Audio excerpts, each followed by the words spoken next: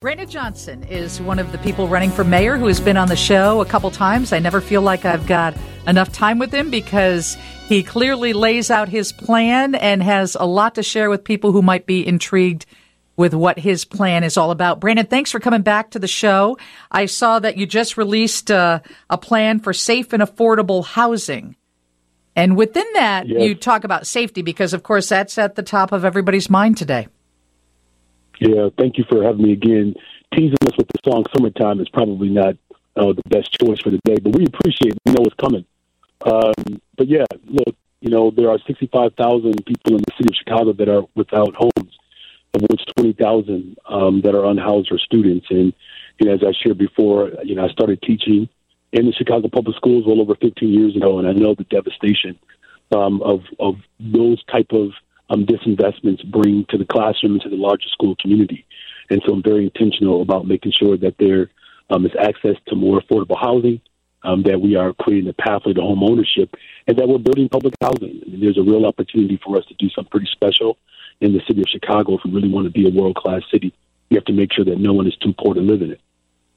Brandon was not only a public school teacher, he's a union organizer, Cook County commissioner. And Brandon, I ran into a security guard in the elevator at 303 East Wacker. I've told her story to every candidate we've had on. She's in her mid-20s. She lives in the city. Her concern was we don't have enough police officers. And then she said, well, wait a second. When we had enough, I didn't feel like there was that big of a difference, but she's concerned about the violence. Talk to the audience about what you as mayor can do to stem the tide of violence in the city. Yeah, it's a serious problem. It's affecting all of us. And as I mentioned before, I'm raising my family in one of the most violent neighborhoods in the entire city of Chicago. So this is not something that exists, on the news, right? This is right outside my front door, and it is a serious problem, and we have to take it seriously, but we have to be smart about it. And so my plan is actually very comprehensive. The safest cities in America have one thing in common: they invest. And so we're going to spend to make sure that we are delivering with all expediency the consent decree. We're going to make sure that we promote within the rank and file to have more detectives, up to 200 more detectives, so that they can help bring closure and solve the violence that is happening in the city of Chicago. But we're also dealing with more of the immediacy by hiring young people. We're going to double the amount of young people that we're going to hire, not just for the summer, but throughout the year. There's a direct correlation between youth employment and violence reduction. We can do that immediately. But we're also going to pass treatment, not trauma. Why is that important? Because having first responders respond to ultimately what almost 40% of the 911 calls are, which are mental health crises, that frees up law enforcement to deal with the more serious violent crimes. Over 40% of the crime that takes place in the city of Chicago occurs in 6% of the city of Chicago. We have to deploy resources equitably, but we have to do it in a very smart, strategic way. And then finally, we're going to open up our mental health centers. The trauma that we are experiencing throughout the city of Chicago has left us all less safe. And if we're going to get up out of this dynamic, we have to deal with the immediacy of the violence, which my plan does, but also addressing the long-term solutions. And my plan speaks to that. Cook County Commissioner Brandon Johnson is with us. He's running for mayor. The election is this Tuesday. Kevin Wells is in our news department. He's got a question for you. Hi, Brandon. Yeah, I'm reading through the protecting tenants portion now of your safe and affordable housing, and I noticed one bullet point talks about rent stabilization. Just as a renter in the city, rent is expensive. It tends to go up every year, and I was wondering if you could talk about your legislation, your proposal of, can you put maybe a dollar amount on it for those people wondering what that actually means?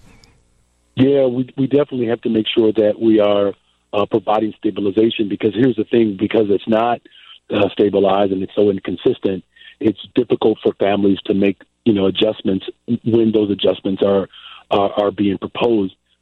Obviously, working with the General Assembly in Springfield, which I do have relationships there, working with the Senate President.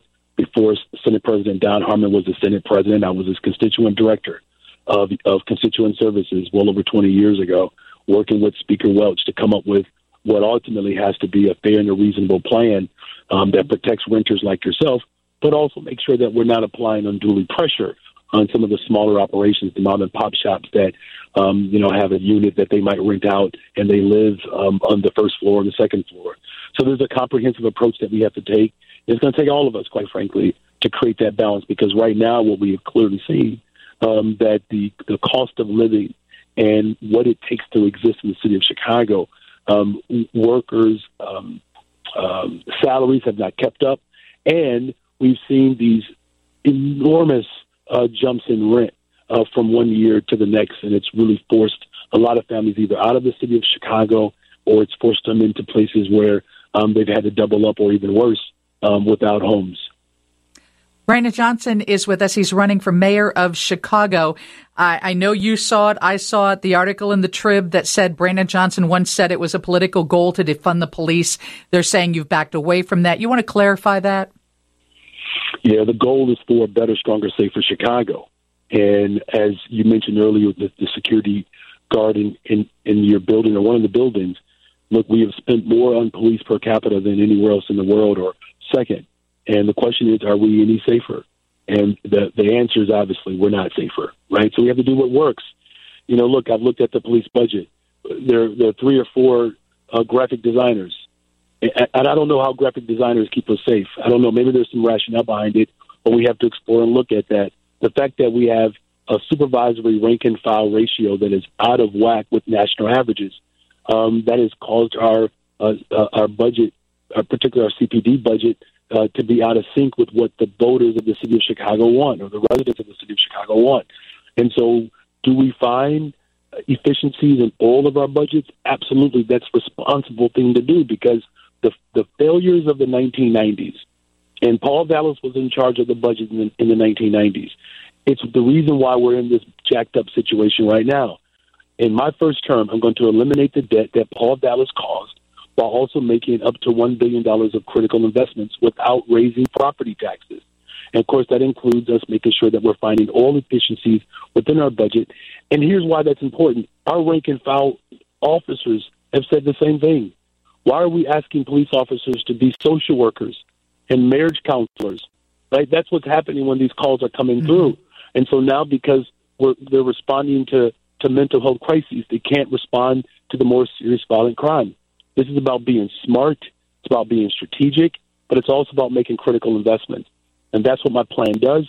I'm the only person to release comprehensive plans about how we're going to keep our city safe and how we're going to pay for it. I'm ready to lead. And those plans are posted on your website, right? They are. BrandonForChicago.com. Our campaign has obviously caught fire. I'm very humbled that the multicultural, multiracial campaign that has just really ignited the energy and the hope of the city of Chicago. I'm very humbled by it. Coming from a working class family, as a teacher and as an organizer, I mean, this is something that I'm incredibly humbled by, and I'm looking forward to our conversations as we move forward. But Punch 5, BrandonForChicago.com. They can check all of our information out there, and let's win on our hopes and our dreams. Let's not play to the fears that the politics of old have become accustomed to, leaving our families behind in the city of Chicago. It's time to move forward. Much. We can do that with a Brandon Johnson administration. Thank you all.